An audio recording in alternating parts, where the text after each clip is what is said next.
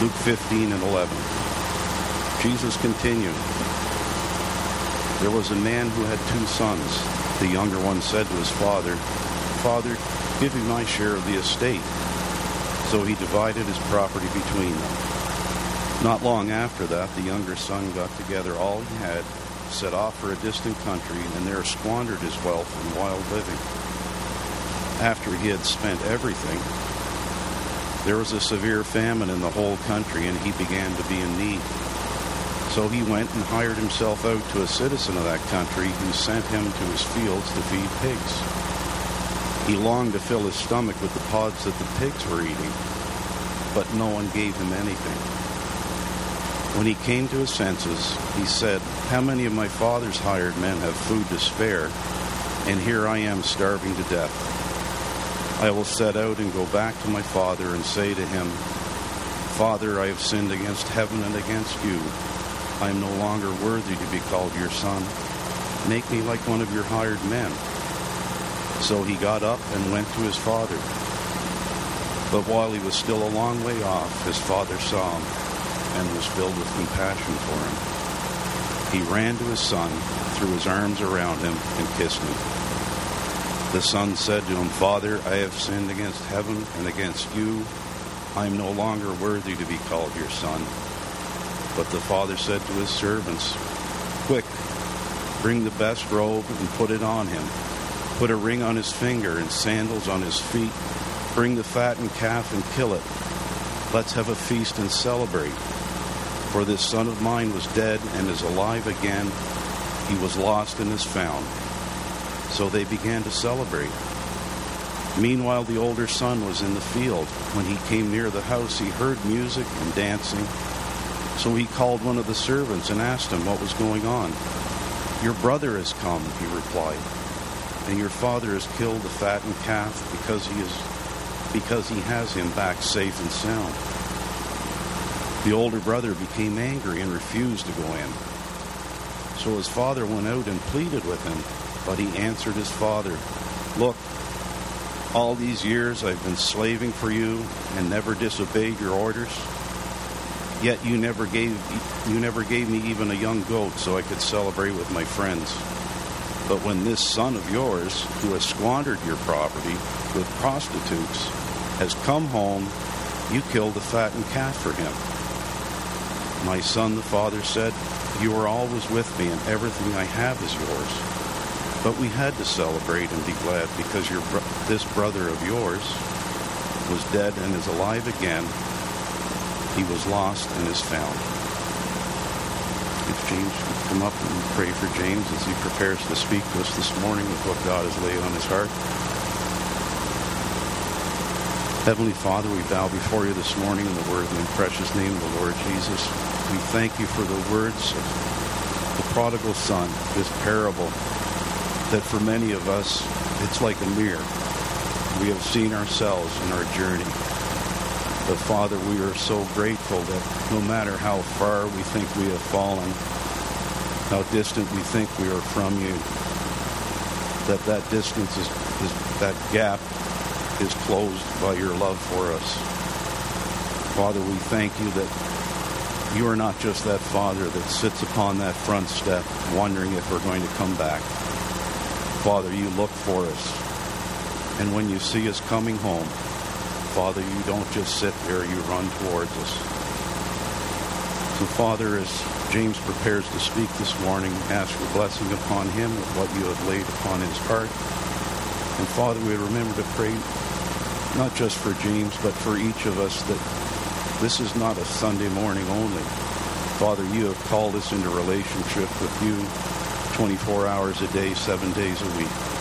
Father, bless James not only in what you have given on his heart this morning and with this congregation, but in his daily walk with you throughout the week. These things we ask now, giving you our heartfelt thanks once again for the one who loved us and gave himself for us. In Jesus' name, amen.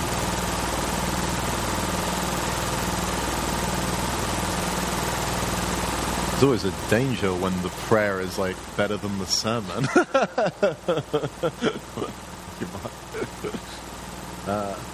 Did I leave the clicker guy back there, Caitlin? Seems like the kind of thing I'd do. Nope. Oh, it's there, where I put it. Excellent. I'm Jane. I'm the pastor here, and I am a professional person who also forgot to put his mic on this morning, so we'll see how the rest of this goes. Bill, who just did our prayers, asked me to speak at Scott Mission at their worship service that they have once a week a few weeks ago, and it was really cold outside and really early in the morning, and the people that go to Scott Mission, it's primarily for street-involved people, aren't allowed into the building to a certain point for various different reasons. So I turned up, and I present as someone who maybe looks a little bit homeless, and so I was waiting at the door, like knocking to come in, and they're like, no, you can't come in yet. I'm the speaker. The guy still didn't believe me. Like, he was like, no. Bill likes to introduce me as his pastor just to kind of look at the response that he gets, I think. But I'm a pastor, and we're very pleased that you're with us at Wellspring today. Yeah, I also don't know what this setup is exactly. Like, it's not my plan to, like, go into story time or something. That seems a bit weird. I'm just going to move this. I like to stomp around and not fall over things. So, there is a grand party. There's an amazing party. It's the best party that we will ever know. And the great news, the best news about this is that everyone is invited to this party. But there's also some bad news. And the bad news is that everyone's invited to this party. Last week we started our series on the parables of Jesus and begun by talking about what we often call the parable of the prodigal son. And there's so much in this story, in the reading that we just heard, that I decided that I would spend 2 weeks on it. One on the younger or the prodigal son, and one on the older son who, let's be honest, does not sound like a real fun guy to be around. Just a quick recap of last week for those of you that were snowed in or unable to make it. We learned about really just how awful the younger son is, how everything he does is such a cruel affront to his father's love, and that it's actually possible that repentance he offers isn't even a sincere repentance, even as his world collapsed around him. But despite all of the things that he had done to hurt the father, still the father loved him. He welcomed him. He restored him in all the ways that he had broken those relationships with those around him. And really what I want people to take away from last week's message was how deep the Father's love goes. That this story isn't about earning the Father's love, but realizing that we have always been loved all along, and there's nothing we can do to change that. That being said, last week was this really lovely, positive message about how we're so loved and great and wonderful, and this week's message is kind of more corrective, I guess. So if you weren't here last week, I'd really encourage you to listen to the sermon online so you don't just think I'm a monster that yells at people the whole time. Also, the only person that listens to the online sermons is my mum, so it would be good to, increase that. The reality is that so often when we tell this story, we end it where I ended it last week. The younger son being restored by his father. Because that is really an easier story for us to tell. Son messes up, he comes back, father loves him, everyone parties. Cool. And who doesn't love a good party? This is not my idea of fun, by the way. But apparently not everyone does enjoy a good party. Because there's one notable exception to who is there, and that is this older brother. Because there is this great party going on, and the really bad news, the bad news that eats the older son up to a point where he cannot enjoy anything, the bad news is that everyone is invited. This beautiful example we see of biblical homecoming. It's really quite offensive to him. Now, to give the older son his credit, he's kind of understandably upset about the state of things. When we hear his list of complaints, it's like, well, I've done everything right, and this son of yours has done nothing right, and yet he gets the celebration. I don't understand. He's always done all these things right. Well, where's his party? Where's my party? And I can't go in and enjoy the party because he will be there. So who doesn't enjoy a good party?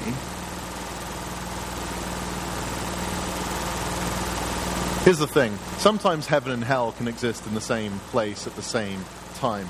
It's just a matter of our attitude in that moment. Think of like going to the theater and seeing a movie that you hate but everyone else around you seems to really be enjoying. They're in heaven, you're in hell, but you're in the same place. It's just about your attitude. It's about your heart in that moment. I was trying to think of a better example, and this admission might get me fired because there's a bunch of Canadians in this room, but here goes. I hate camping. I hate camping. I hate camping so much. I like my bed. I like air conditioning. I like an internet. Yeah, exactly. Yeah, that's right. I like an internet connection. I like being able to cook properly. And when you go camping, you're in a stupid bed on the ground, and there's bugs, and there's, let's see. Ooh, come on. Oh wait, did I see bears? There's bears. And I have to cook some beans over a stove like an idiot. Everything about camping is terrible. Terrible is just awful. Anyway, this ought to say, if we were to go on a camping holiday together, I would be in hell and y'all would be in heaven. Rest assured, my complaints would probably make it pretty hellish for you too. But we're in the same place at the same time. It's just a matter of perspective. And that's exactly what is going on here. The younger son, the family, the servants, all the guests, they're in heaven. They can enjoy what has happened, but the older son feels no joy.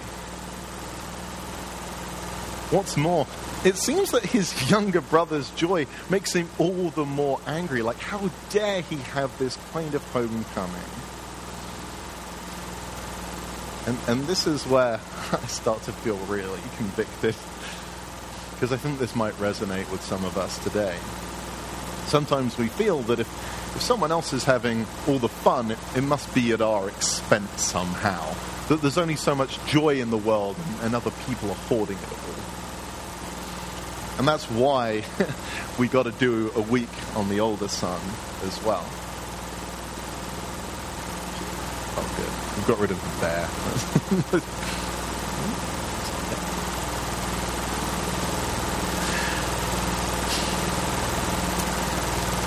Because if there was nothing else to learn from this parable, Jesus could have cut the story off at the younger son's return. I mean, that seems like a beautiful and complete story, but he continues. And it only makes sense for him to continue if the older son is lost too. We've had the lost coin, we've had the lost sheep, we've had the one lost son, and now we hear the other. Remember that Jesus is telling this story to Pharisees whilst in the company of tax collectors and sinners. Those same Pharisees who think that they are following God's commands perfectly, whose words were thoughtfully similar to the older sons. Haven't I done everything you asked? But these Pharisees also seem to take no pleasure in the good news that Jesus is sharing, that this good news is for the broken, and it's for the outcast, and it's for the sinner, it's for all those people that weren't welcome before, that weren't allowed in before, that weren't at the party.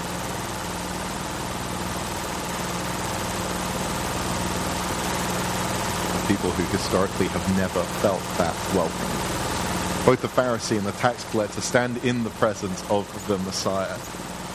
And one is in heaven and one is in hell. Because the tax collector has been told, it doesn't matter what you do. The Father loves you. And the sinner's been told, it doesn't matter what you've done. The Father loves you all. Jesus is talking to that religious elite who, as he quotes in Isaiah elsewhere, says, "These people come near me with their mouth and honor me with their lips, but their hearts are far from me." And that's exactly what the older brother is doing here. He's honoring his father with his lips. He's done everything right. He's saying, remember all those things that I've done, but his heart is so far from it. Notice how that he can't even bear to call him father. The younger son, who's got everything wrong, refers to him as father multiple times. The older son never does. It's so insulting. He's so insulting.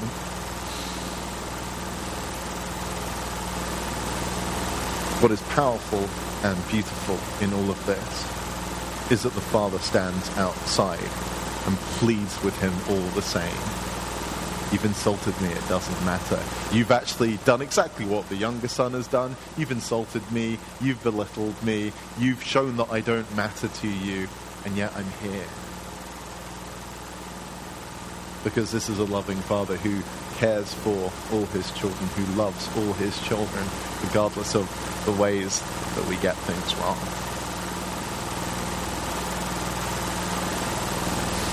So getting real practical for a second, who are the people that maybe we don't want at the party? We all have them. Or maybe we don't all have them. Maybe you're better people than I am, and I have them, and you can listen to me work this stuff out. But there are certain people who I know will definitely only make the party worse.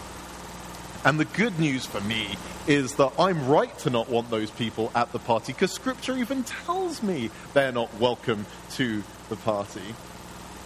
And that's a really nice place to be, isn't it? When Scripture proves that your exclusion is right. And it's a place I spend too much time. Wasting time and energy thinking about those people who aren't invited to the party.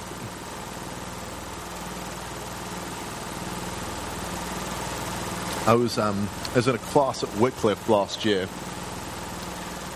and I didn't get on so well with a lot of the people in this class. This story may illuminate as to why. This was a class, and in this one particular class, we were talking about what the Bible says about ministry to the poor. And I'm like, oh man, this is my jam. It's nice going into a place thinking you have all the answers, and at least being in a space where you're just going to agree with everyone. That's nice sometimes. I just want to be in a space where I agree with people, and they agree with me. And so the professor asks, right, so what does the Bible say? First hand goes up. I promise you I'm not making this up. Proverbs 10:4 says that being lazy will make you poor, but hard work will make you rich. I was like, wait, what? That's where we're going? That's what you're pulling out? Second hand goes up. This can't be worse. Well, Acts 2 says that they shared everything they had among them, and that shows that we shouldn't give anything to non-Christians. And I'm beginning to sink in my chair a little bit. Third hand, we probably just shouldn't talk about it because economics is complicated. Like, what are you going to talk about then? And it went on like this, and I just sunk further and further into my chair in despair. And after the lecture, I went up to my professor, who's wonderful, and said, like, I'm really sad after that. Are you sad after that? And she said, James, I'm very sad these people want to become pastors. And she was right. And the more I thought about it, the more angry I got. And the more excited I was about the fact I knew they wouldn't be invited to the party. And I started fantasizing about what it would look like to debate them, like, in front of some poor people so they could, like, say that to their face. Or in front of a half-decent biblical scholar so they could, like, roll their eyes about how they haven't got the narratives of Scripture.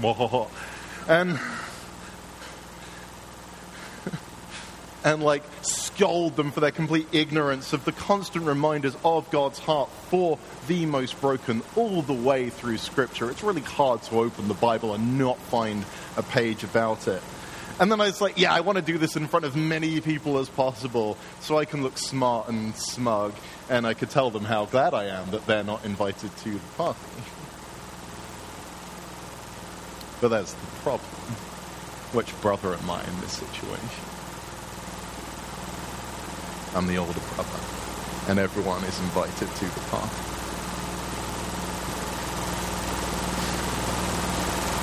And as I stand outside that party, getting more and more angry, questioning the Father's judgment about why he would let them in, screaming about God, about the damage that they'd done to Jesus' name, in Jesus' name, and that's the part that really hurts. I realize that I'm no better than that older brother, proclaiming my own righteousness and ignoring my actions and my attitude and my heart in that moment. I don't want these younger sons getting this beautiful homecoming that the Father wants to offer them. Instead, I protest. Don't you know what they've done? Don't you know how they've disgraced you? And of course he does. He knows everything. But he's still out there with me. This is a lesson I've been learning for a long while now. I'm reminded to some words as I was growing up. My sister is a beautiful person. Here's my sister and I. We're, just to be clear, we're dressed up for like it was a VE Day celebration. That's not how we dressed for school in England. It's like a throwback. My sister's amazing and such a good person. But during our teenage years, we didn't always get on that well. And the reason for that is that I was perfect and she wasn't. Which my parents probably wouldn't necessarily agree with. But it put a real strain on things in the Scholl household. And one time my sister was being particularly bratty and said something unkind to my mother. And I, ostensibly to defend my mother, but not really because I just wanted points to get on her good side, like jumped in there and yelled at my sister, defending my mother. And my mother yelled at me. And I'm like, wait, why am I the one getting yelled at? She was mean and I'm like defending you. This isn't right. And my mother, who is much wiser than I am, said, James, I don't need you to defend me. I need you to love your sister. The God of the universe doesn't need us to defend him, but he really does need us to love him. The older son in this story, he's supposed to be greeting the guests. Like, that's his role. He's the only waiter at the ceremony that's allowed to, like, greet people properly. His role as waiter was super important in the context, in the time, and he's neglecting that. He's neglecting the one thing he's supposed to be doing so he can tell the Father how wrong he's getting everything. Just so he can tell the Father how unfair it is that he loves all his children equally. And how often do we find ourselves in that same place? And how busted am I that when the Father says and pleads with me, but I love you, and everything, James, everything I have is yours. My first response is, well, that's not enough. Everything you have is not enough if they have it too.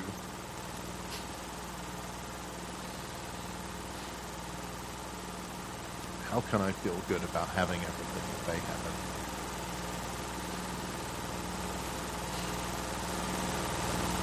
But it's really easy to fall into those traps. And I think the church has been falling into those traps as long as the church has been around, sadly. And it's especially easy to fall into those views when we look at the Bible through the lens of rules rather than the lens of relationship. If we look at every line of Scripture as this doctrinal statement rather than looking into God's story, looking at how God's heart is revealed and the arc of Scripture that bends towards love and bends towards justice and bends towards equality and bends towards welcoming more and more and more and more and more.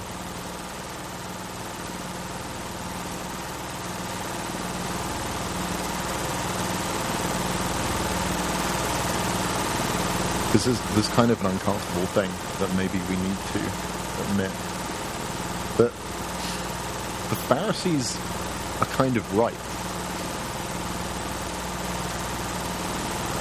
They're just doing what they've always been doing, and actually they're doing what we often do ourselves. When the Pharisees excluded people because they were sinners, they were doing exactly what their scriptures told them to do. What they've been doing for centuries. There are rules in the Old Testament, and that were the only scriptures they had. They're part of our scriptures now. It's the only scriptures that the Pharisees had that said imperfect people can't come to the altar of God. And we'll get into why that is another day and why it doesn't apply anymore, more importantly. But understand the Pharisees, these older sons, they're only doing what Scripture tells them to do. But they were following the words and not the story. And those words made it very easy for them to stand outside the party, defending the father who never actually asked to be defended. Only that they love their siblings. And when you're standing outside getting angry, it makes it really hard to go inside and celebrate. They look at the words but not at the story, not at the heart of God. Not at the story of radical love and radical welcome and radical homecoming, which I will keep going on about this year. And there's so many issues that the church has continued to make mistakes on because we've focused on the word and not the words of Scripture, not the heart of it.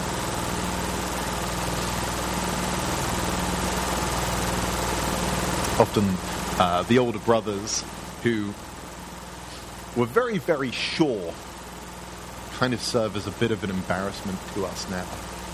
At the elders meeting the other day, Bill, you've come up a lot this week. Good work, man. Bill was saying how he's going through the Old Testament in Deuteronomy and how fascinating it is that, if he listened to just those words, there's no way he could marry his wife because they're different races. And Deuteronomy seems to forbid that. If you're only looking at the words, that's where we end up. And for a really long time, Christians used this as an excuse to say that there were certain married people that weren't invited to the party. And there's a picture which will... Yeah, there we go. Race mixing is communism? Stop race mixing. The March of the Antichrist. Hey, this isn't that long ago. Some of y'all were alive when these things were happening. These older brothers standing outside telling God that people aren't welcome. And you know what? Wellspring would look real boring if we didn't have any mixed-race marriages. Also really empty, I realized this week. I need y'all to stick around if possible. Otherwise, just me and Dale and Donna, basically.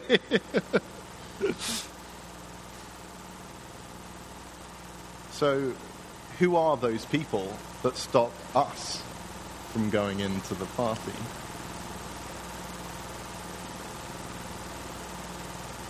I can ignore the elephant in the room, or I can point to it and I can mention our siblings in the LGBTQ2S plus community. Some people that, if we look at the words of Scripture, it's really easy to exclude and really easy to say, well, they're not enjoying the party. But if we look at the story of what God is doing and what He's been doing for such a long time, there's simply no way they're not in there enjoying the party already. And it's up to us whether we go in to join them. What is beautiful in this, and something we need to remember, is that the Father knows how hard it can be for us, regardless of where we stand. He finds the sons both times. Yeah, when we're so busted that we can only crawl to Him, He finds us then. But also, when we feel that other people being at the party means we can't be there, the Father's heart is to plead for us to join, even in disagreement.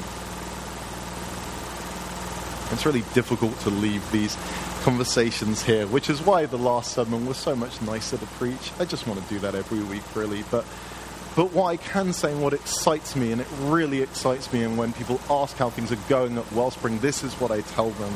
That whilst we work through this question of what it means to be a place where everyone is welcomed and loved and respected, that so far we've done that with so much respect and so much kindness to one another.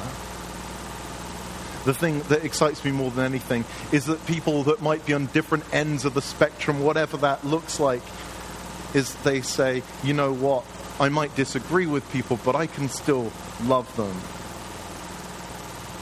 Because I do know that it is important this space be a place where people can be loved and welcomed and respected. And that means I can party with everyone, even those I disagree with. I want to be part of that homecoming. I want to be part of a church family where all are welcome. Now, there may be many morals to this parable, but not one of them is the Father's demand for uniformity. He doesn't say you have to forgive your brother. He doesn't say you have to agree. He doesn't even say you have to be okay with it. He says your brother was dead and he's alive. We want to be a place that welcomes dead children. God doesn't demand uniformity. How boring life would be if we were all the same, and how boring church would be if we all agreed on everything. I don't need that. I don't need that from a community. I need a community that stretches me, that pushes me, that asks questions that are difficult, that struggles through them together. So going forward, I want everyone here, and I do include myself in that, how you're responding to that Father's invitation of celebration. Because remember, it is exactly that. We're not told whether the older son enters or not. But that joy and that celebration, that's happening regardless. What other response is there for people finding their way home? Whatever response is there for the dead being brought back to life and knowing that they are loved? And there's nothing they can do to lose that love. There is a wonderful party. And the good news is that everyone is invited. Let's pray.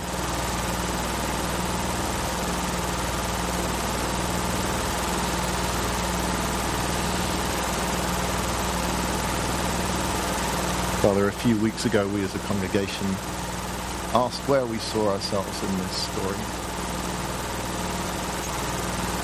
In the last couple of weeks we've thought about what it means to be that younger son, crawling back to you, loved regardless. And this week we ask those times where the older son, unable to join the celebration because we've misunderstood just how far your love goes. Father, we pray that we can be a community that loves one another, that loves the people that we haven't met yet, that loves the people, even the people we've lost. We thank you for your unending love and grace that is poured out on all situations, God, but especially on situations where people that love you are trying to work through what loving you. We ask all these things in your name. Amen.